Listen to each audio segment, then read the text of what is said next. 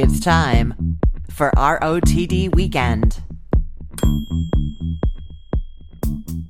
I have always loved learning about food and cooking. I've told you before that I used to spend countless hours drinking tea in my Baba's kitchen, talking about techniques, things she'd made, things she'd discovered. I was thinking about that because I told you a little bit about it last week. And I was wondering if people who don't know very much about cooking, or even who do know a lot about cooking but aren't like as curious about it as I am, if they were listening to one of these conversations, would they just think that we were being dull or boring or excessively intricate about the details? Or maybe the topic is actually boring and I'm just a little nuts because I want to dig into every aspect of it. I'm not really sure, but I was thinking about it a lot a couple weeks ago. Marty and I went to a really cool lecture/foraging event. It was held at Mead Gardens in Winter Park or Orlando nearby. And it was being put on by this guy whose business name is Fungi John, Fungijon. I guess Fungi John, Funky John, something like that. I'm not really sure how he would pronounce it, but it was really intense. He talked with PowerPoint slides for over 3 hours. And at first, when I got there and I realized that we weren't going to be out foraging and looking for mushrooms and just listening to him talk, I was like, oh my God, 3 hours? How is this possible? But you know what? It was so fascinating. We went into all of the potentially dull, boring, excessively intricate details. I learned more about mushrooms, how they're identified, how to find them, how to plan a good mushroom foraging walk, how to identify and make sure that you don't have a poisonous mushroom. It turns out that there are 3 deadly poisonous varieties of mushrooms in Florida. So if you're going to go out mushrooming, you really need to know what to avoid, right? There was just so much information. And then at the end of it, we actually went out into the gardens and looked for mushrooms. And the group of us found, I think, 8 or 10 different varieties. We found some boletes. We found some honey mushrooms. We found something that's probably related to that deadly Florida mushroom. It was fascinating. It was a blast. I'm not sure if I am actually ready to go out foraging, finding mushrooms and eating the ones that I find. I think I'm too much of a beginner and I would want to go maybe back out with Funky John sometime and go on a proper foraging walk and try to find them. But one of the things that I found out about during his talk and looking at how his whole business works and everything is that they sell mushroom growing kits. And one of the kinds that you can get is for these blue oyster mushrooms that you grow in your house yourself. I am totally going to do that. I am super excited about it. I'm going to wait because I think, I'm heading to Italy to meet up with my parents soon. And also we have an exchange student coming from France for 10 days. There's just a lot going on in the next little while. But I think mid-November, I'm going to start growing some mushrooms. Then I will for sure know that there is nothing deadly in my batch of mushrooms because they are all of that same spore group, same variety. It'll be safe. It'll be really fun and delicious. And it will give me another topic that I can talk to people about in dull, boring, and extremely intricate detail, right? Rest assured, there will be more mushroom talk in this podcast. That's guaranteed. So I am excited to get to continue to have intricate conversations with other culinary professionals about things that they are passionate about in the food world. And as you know, we have changed how we're doing those interviews on this show. And so last week was the first one. This week is the second one where my guest is surprising me with a secret recipe of the day. So they are going to be telling me how to make something that they love. It can be their recipe that they created, or it could be one from a book or somebody else or a grandparent from anywhere, a recipe that they love. They are going to walk me and you through how to make that recipe. And it is a surprise to me what it is because I don't really want to be heading out and researching and looking for questions about the recipe.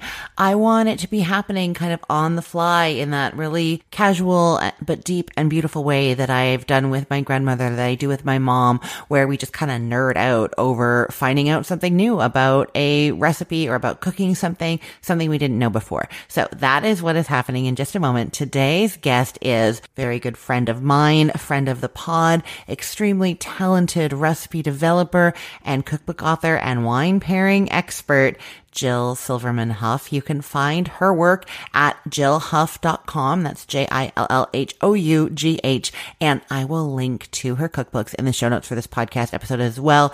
They include some really beautiful and useful books about cooking and wine pairing that I know you're going to love.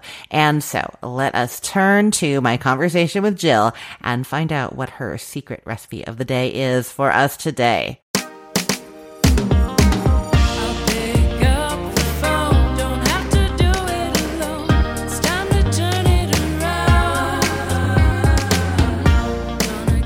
Hey, Jill, welcome back. Thank you so much for having me. It's great to be back. I always love talking with you. You know that. Me too. So we have changed how we're doing the conversations on this show a little bit. So you were going to be telling me about a recipe in a minute, and I'm very excited because I don't yet know what it is. It's like, surprise Christine with your recipe. So we'll do that. But first, I want to know what's going on. You have a monthly newsletter that goes out twice a month, and you send it out to people who subscribe, and they get some really great cooking info. Can you tell me about it? Yeah. So my subscribers get two things a month. One thing they get is kind of a recipe roundup of seasonal recipes. And the other thing they get, with about 2 weeks in between, is like a recipe and a cooking tip. So I will write a newsletter about, my most recent one is about fresh herbs, dry herbs, which to use when and why. So it talks all about that. And then there's a recipe to go with it, which is chicken saltimbocca, sage laced. So it uses herb. And so all my newsletters are like that, either a recipe roundup or just a really basic cooking thing. What kind of pots and pans do you need? What's cooking with convection? How to pick a perfect pear was a recent post. And then a pearlicious sort of recipe to go with it. So yeah, so that's what I do. And anybody who wants to subscribe, I would welcome. And you can, I know you're about to say this part. Should I say this part? Oh, you go. Okay, so and you can go to my website, which is jillhough.com, HOUGH/subscribe. Yeah, no, and that's so great. So I want to pick your brain for dry herbs. Yeah. When is your favorite time when would you choose a dry herb instead of the fresh herb? Yeah, so the answer is seldom. I really think that one of the biggest changes in my lifetime as a cook is the availability of fresh herbs. When I first started cooking and when my mom and grandma did their cooking, when they needed rosemary, they reached to the cupboard. When I need rosemary, I go in the yard, and I think that all of our cooking is so much better for it because herbs have such a wider dimension of flavor. Like if you imagine like fresh basil versus dried basil, I mean, it's a shadow of its possible self when it's dried. So I could go on and on. I'm very much a fan of fresh. And the only time I would use dried is if I was out of fresh in a pinch, maybe sometimes when you're cooking, but rarely. Maybe sometimes. I love herbes de Provence, which is a dried herb blend. And so I will sometimes reach for that just because it's a delicious blend that I like. Mm-hmm. Part of, I think, what's really great of the new way that I'm doing this show where you're going to talk me through a recipe is that I know everybody does things differently.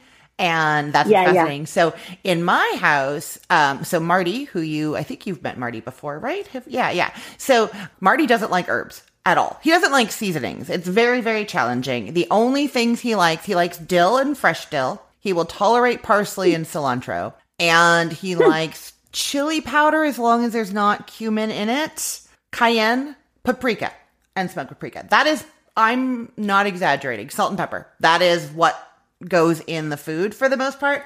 And what that actually means is that I don't have a lot of fresh herbs because I don't have a lot of use for them. And then when he isn't here and I'm cooking, then I'm turning to dried most often, unless if I'm doing like a big recipe testing day, and then I'll buy a whole bunch of herbs. I make sure that I have a bunch of stuff. Now I have the fresh in the house and I'm snipping them into everything. But in general, I don't have a herb garden or set of herbs because my people don't want them.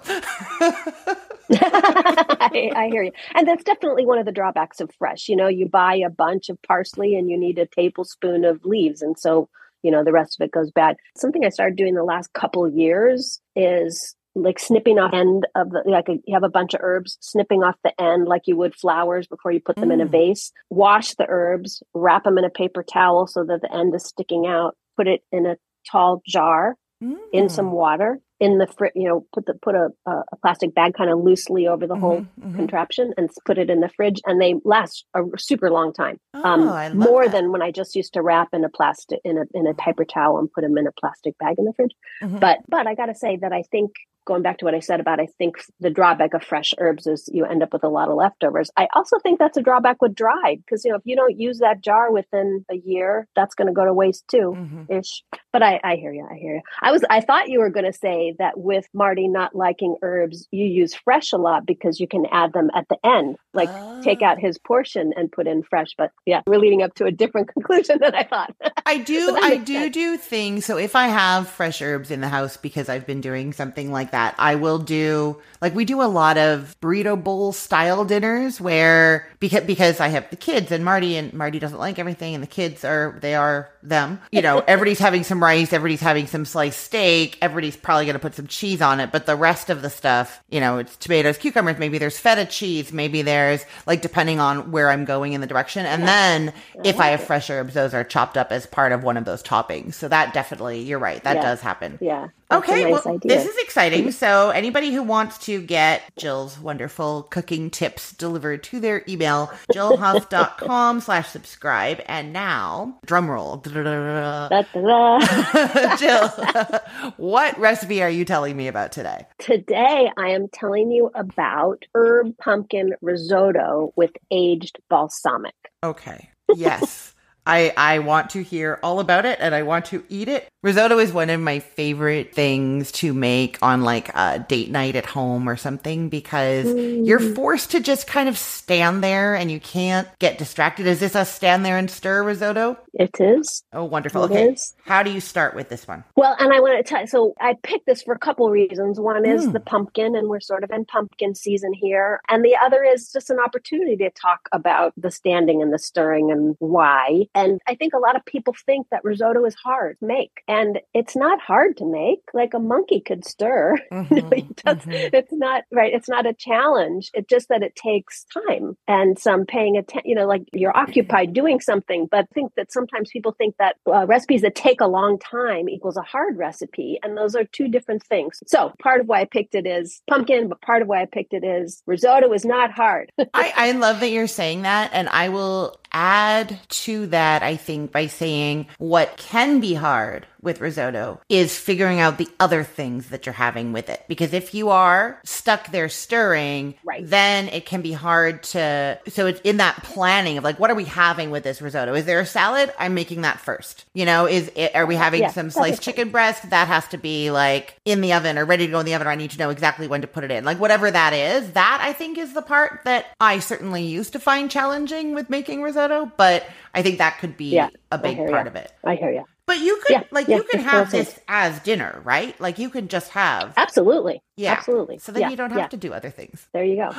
I am writing down so that we don't forget, because you are amazing at this and you have cookbooks all about this. When you are done telling me how to make this, I'm also asking you for a wine pairing. Okay, cool. So have that in mind. That question's coming. Okay.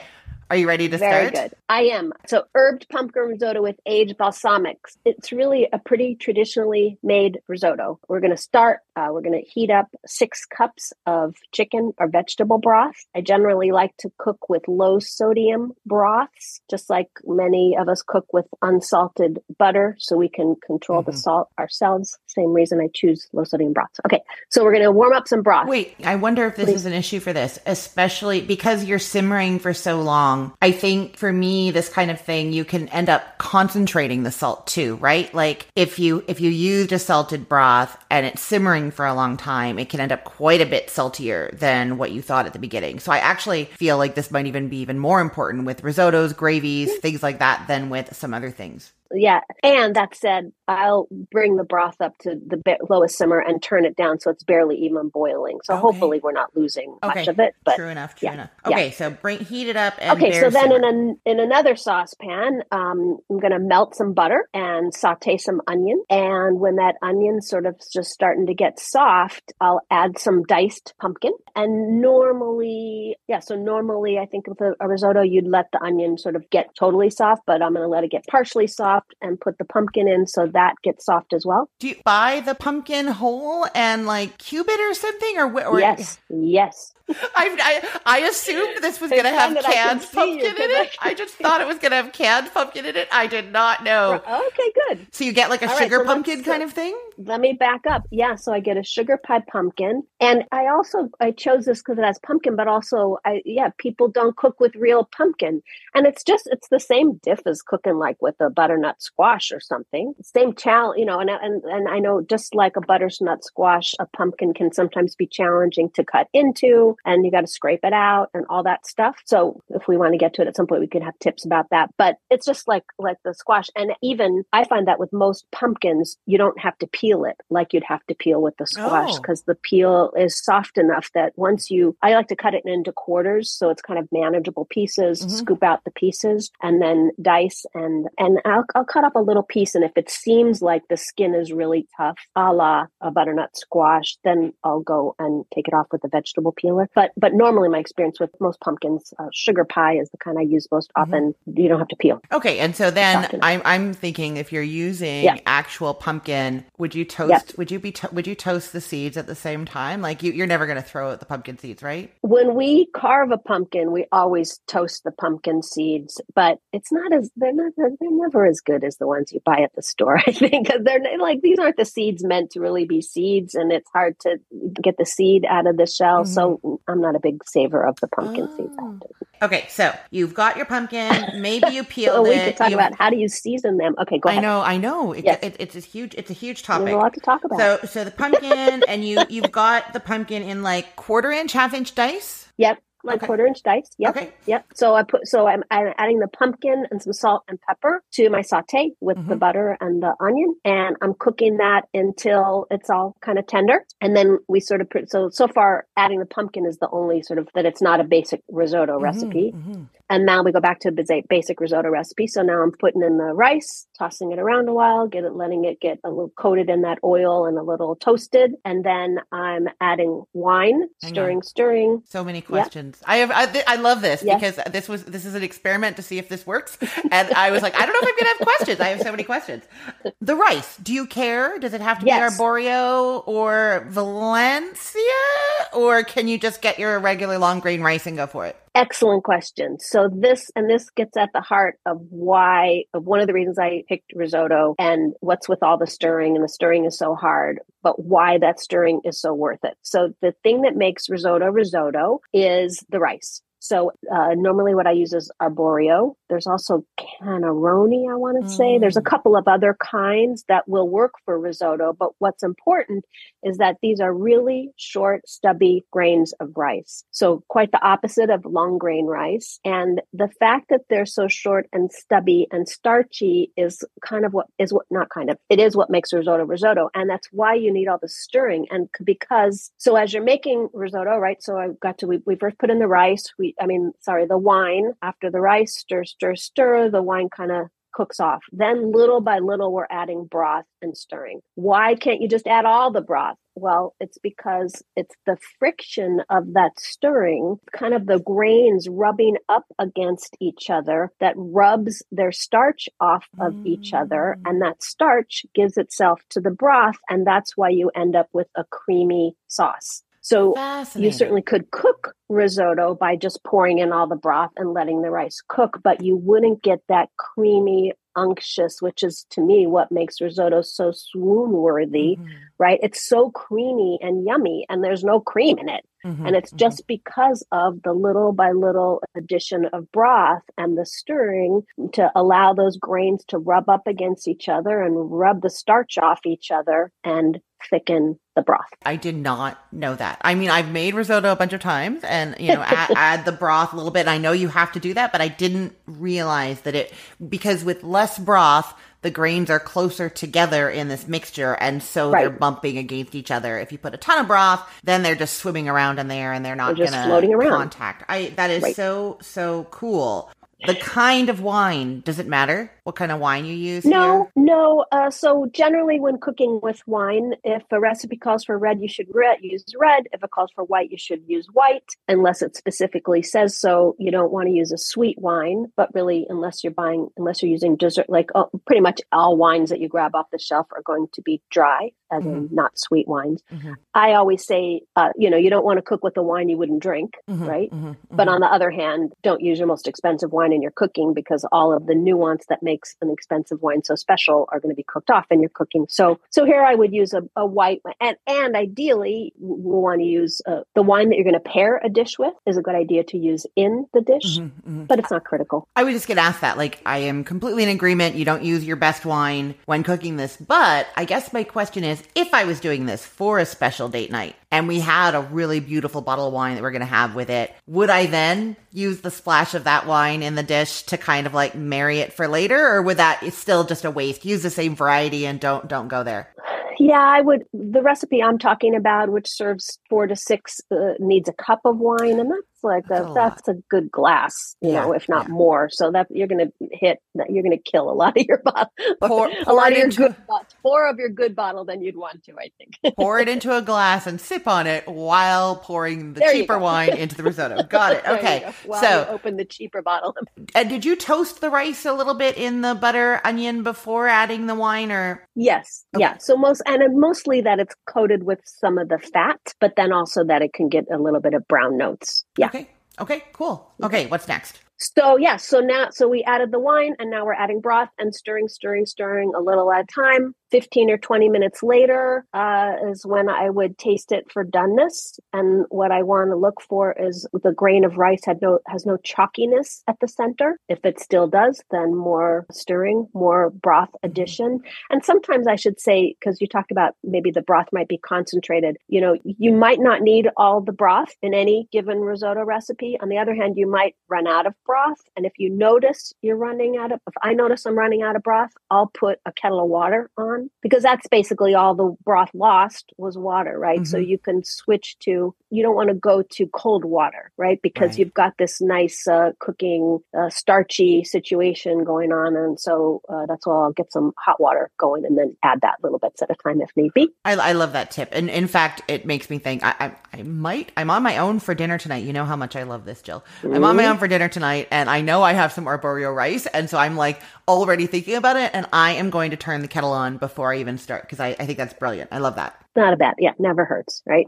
So and I'm going to back up. In this recipe, when I add the pumpkin, I also add some rosemary. Oh. So it's cooking along here with this. Fresh chopped rosemary. And rosemary is one of those herbs that is so hearty and woody that it can stand to be cooked all this time. And it'll help soften it and release its flavor. Unlike if I was going to be adding basil or cilantro, I'd put it in way at the end. We talked about fresh versus dry. Yeah. So now all the rice is done. It's soft. So then I'm going to check the consistency of the risotto. I want it to be a little looser than how I want to ultimately serve it. And that's because my last step is going to be that I'm going to add a little bit of butter and some cheese, some grated Parmesan, and the cheese will sort of firm it up and thicken it up. So even if like once it's done, I'll be like, okay, but is it as loose as I want? And if not, a little more broth or water. And then add in the cheese and maybe a pat of butter and salt and pepper to taste. And then plate it. I'll garnish it with a little more rosemary. So it's an unctuous, creamy, rich, yummy, herby, pumpkin-y bowl of deliciousness, which I think is just not possible if you want to do any risotto shortcuts. And then the cherry on top is I drizzle some balsamic vinegar. And there's something to me because risotto is creamy and unctuous and rich, and the counterpoint of the light and bright tickle. It's still earthy, right? Because balsamic vinegar still has some of those deep notes to it, but the tickle of the light brightness is a really great juxtaposition. And you're using like straight up balsamic vinegar, not like a glaze or nothing like that, just the plain nice balsamic vinegar. Right. Yeah. This is where I would use a good one, but not necessarily any like, not one that's like been sweetened or glazed or reduced or anything. Right. Like It's not that. you're not adding good syrupy. Right. Not a syrup. You're not adding something sweet. You're adding richness and tang and depth there. And so you would just drizzle that on top of the portion before serving? How much about of the balsamic is going on per person? Like, I mean, like, is it like a quarter teaspoon or like a tablespoon? Teaspoon and a half a tablespoon, maybe. Teaspoon and a half, I would think. Okay. Just a little drizzle. Like you would see, olive oil drizzled on top of a soup before you serve it or something like that. It sounds delicious. I want to know wine pairing because, and anybody listening, I will put links to Jill's wine pairing cookbooks in the show notes. She has 2 of them in there. I own them. They are beautiful. I love them. I turn to them for pairing ideas all the time. And so, pairing expert, what is the wine that you would serve with this dish? Well, I was actually talking about this with my husband last night, and he initially suggested Gewürztraminer, which would be a kind of rich white wine that is often a little bit off dry because pumpkin is a little bit sweet. And when there's a little bit of sweetness in your food, it's good to also have a little bit of sweetness in your wine. But I say that it's really, even though pumpkin is a little bit sweet, by the time it's cooked and the Parmesan and the rice and the balsamic and the rosemary, this is not really a dish that has sweet notes. So I would probably go for a Chardonnay or maybe Viognier, both big, rich white wines to go with a rich, similarly rich, but not, right? There's nothing in here that would call for red notes or a red wine, but you do want a heavy white. I love that. It sounds amazing. And I don't know why I don't cook with pumpkin. I'm just like in this like, also I want to say what I love that you've done here. And I think this is something that, as far as I understand it, people in Europe are very familiar with, but people in North America tend not to be. And that is doing pumpkin and even butternut squash in those really savory ways, as opposed to, we so often see like pumpkin soup here is a sweet cinnamon thing, or do you know what I mean? Yeah. Instead of being like with bacon and sage and going in that direction. And so part of me was like, oh no, is this going to go into that cinnamon nutmeg kind of pumpkin risotto? But I'm really happy that it stayed in this savory, luscious, herby place. Cool. And I should tell you that the recipe is on my website. So if anybody wants the actual written down recipe, you could go to jillhough.com and just search for pumpkin risotto. That is perfect. I will actually put that link in the show notes as well so people can find it very easily. Cool. Well, thank you so much for doing this with me. I loved it. I'm super excited. Thank you for being on the show again, Jill. Thank you for having me. I think we're going to both have to go make some risotto because now I'm hungry for it. I know, me too. I'm not kidding. That is what I'm making for my alone dinner tonight. I'm so excited. You must get always hungry after these conversations. Always.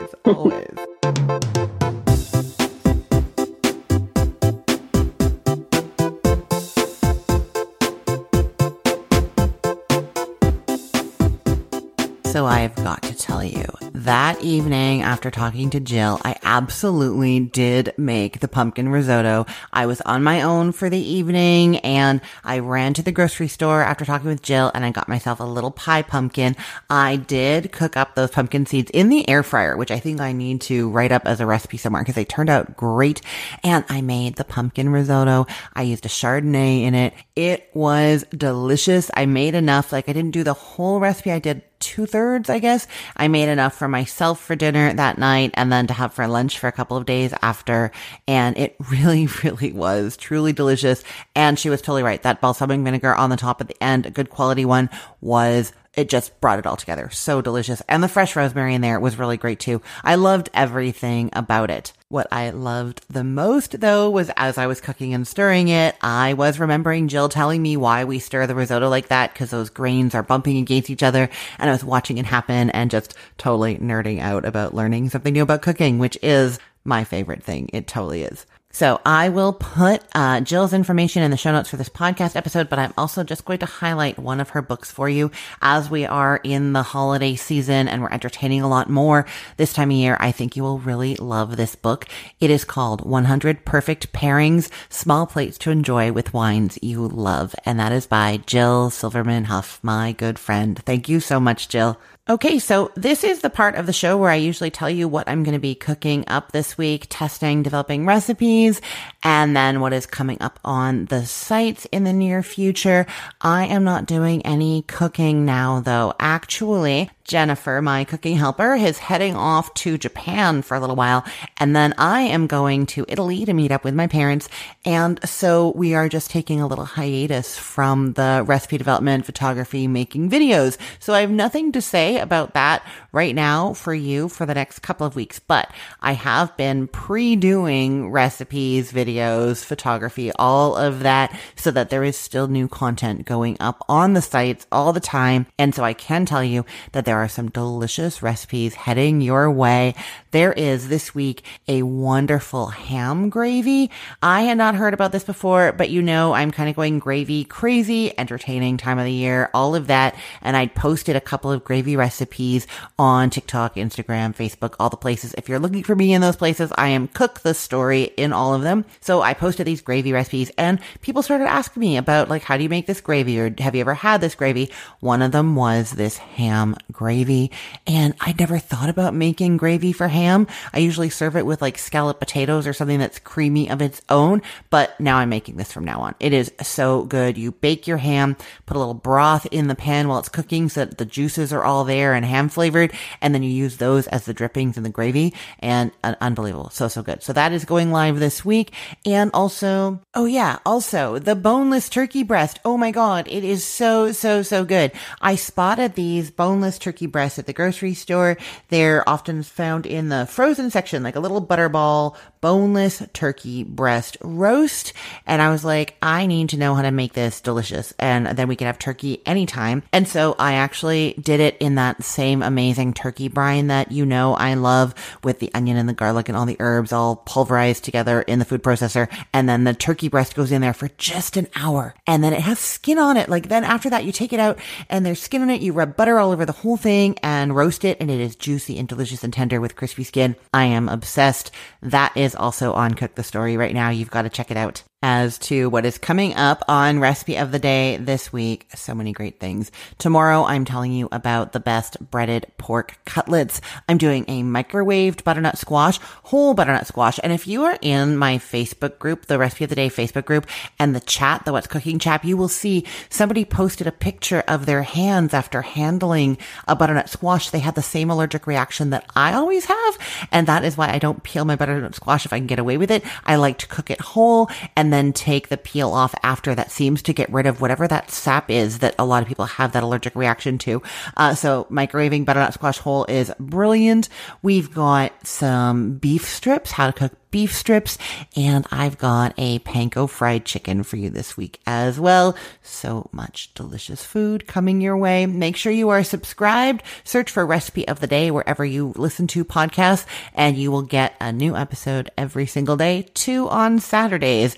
That's how we roll here. I will put all the links to everything that I've talked about in the show today in the podcast notes for this episode.